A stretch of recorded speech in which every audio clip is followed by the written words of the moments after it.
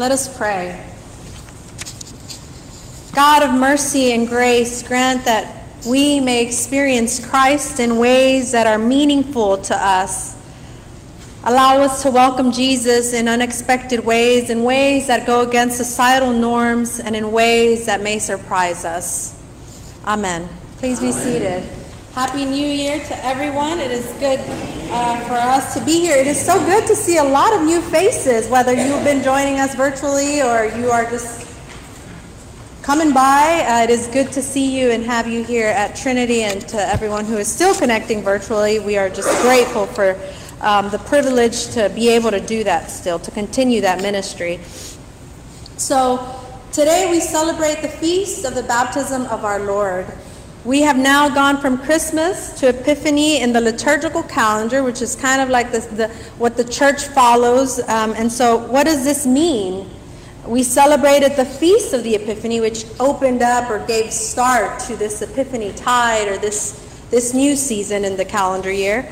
You might have picked up the house blessing kits that we had around for the past few weeks around the church, kind of like a self-serve. There was little bags with a short liturgy and a chalk for you to take home, which, by the way, they're no longer out there, but if you still want them, just let us know, and we'll make sure that you get them. And so it's been COVID, and so we've been away, and I'm not sure if you've been able to check online, and if you saw Reverend Hannah's explanation of these house blessing kits and what we do and what they mean. So I wanted to take just some time right now to kind of piece together what was happening in this story here. So during Epiphany, we chalk our homes. It's a tradition that many churches practice today, and it's a ritual to welcome God into our own sacred spaces.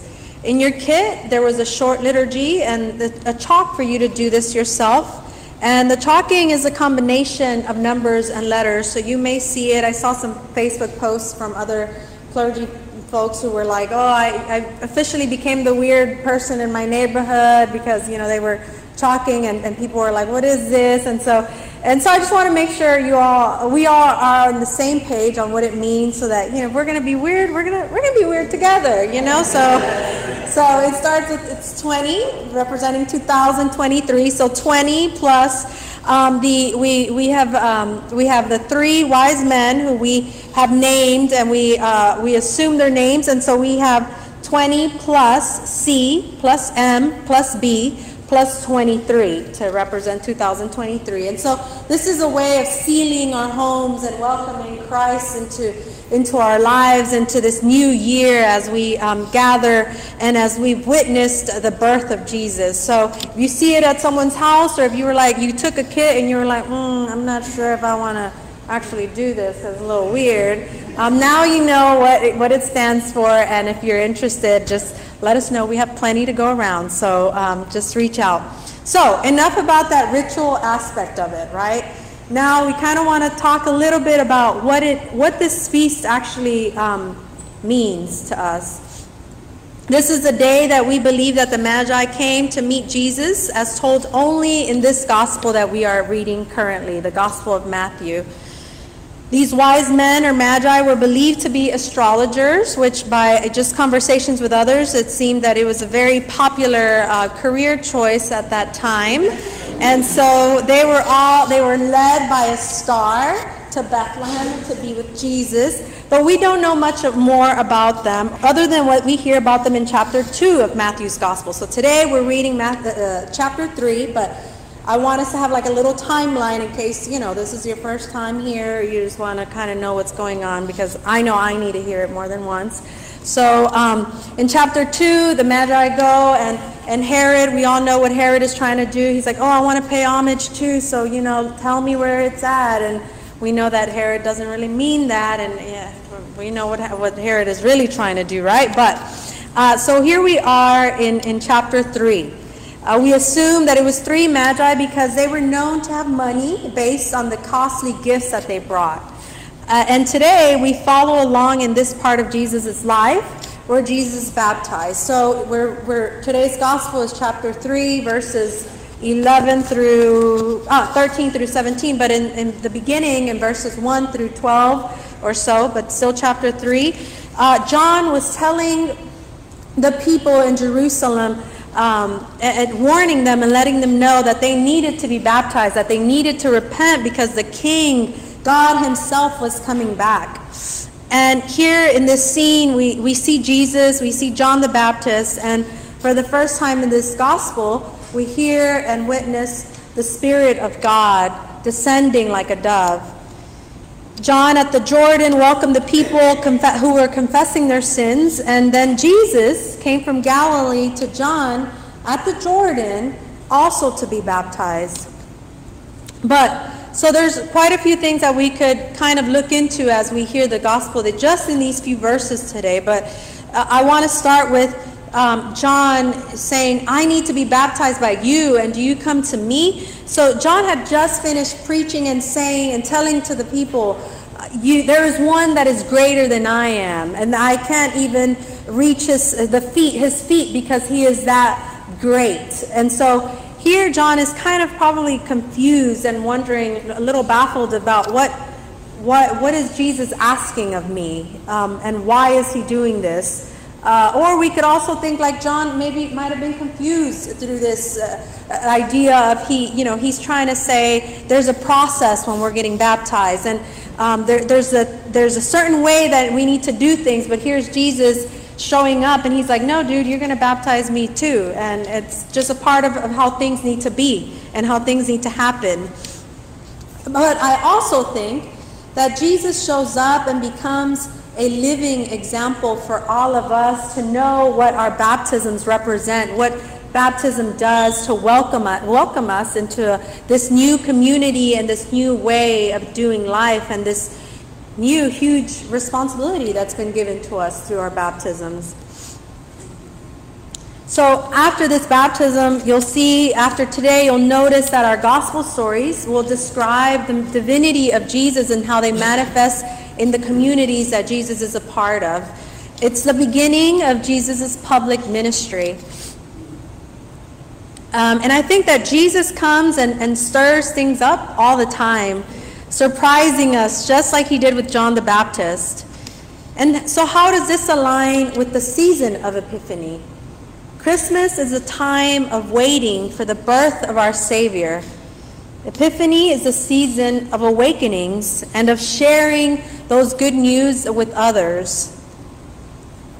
We are wondering about Jesus and Jesus' teachings.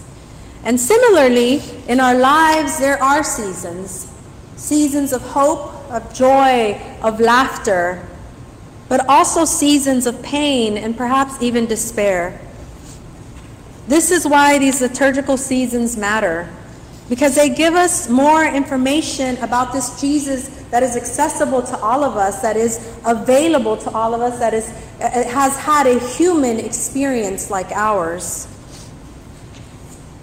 We hear a different message, or at least that is our hope in the 3 years cycle that we do in reading the whole Bible, that every time we hear the gospel and the lessons, that the good news may become relevant and important and just real to what we are living today. And I think that all of us hear this message differently. We're all in different seasons, and whatever your season may be, we are called today to know not to get comfortable in that despair, or get comfortable in that always the good things, because Jesus comes to make sure that we are being the church and that we are being the responsible humans that we are called to be, to love and serve others.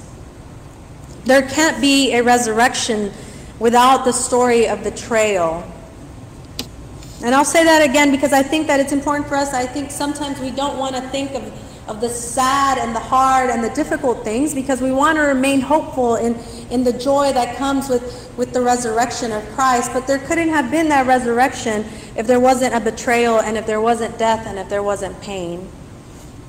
Jesus comes to remind us that we are God's beloved children. As I settled into my car this week to be with family, I saw a post from Reverend Hannah while she was away spending time in New Mexico, and just an experience of pain and an experience of injustice. And if you maybe don't follow her or know or saw the status, it was about humans just being taken out of a bus because they were considered to be undocumented in this country, and the pain of children witnessing all of that, and other humans witnessing that pain as well. And I was reminded that we still have a lot of work to do, and that we cannot get comfortable in just sharing the good news, but also being the good news for all. We are called to be the hands and feet of Jesus. This season we focus on the call made to all of us to serve and to reach all peoples of this earth, and we see it repeated in our lessons today, making sure that God is a God of all nations. We are called to seek the dignity of all. So I want to end this sermon with a poem by scholar and theologian Walter Brueggemann called Epiphany. On Epiphany Day, we are still the people walking. We are still people in the dark. And the darkness looms large around us, beset as we are by fear, anxiety, brutality, violence, loss, a dozen alineations that we cannot manage. We could be people of your light. So we pray for the light of your glorious presence as we wait for your appearing. We pray for the light of your wondrous grace as we exhaust our coping capacity. We pray for your gift of newness that will override our weariness. We pray that we may see and know and hear and trust in your good rule, that we may have energy, courage, and freedom to enact your rule through the demands of this day.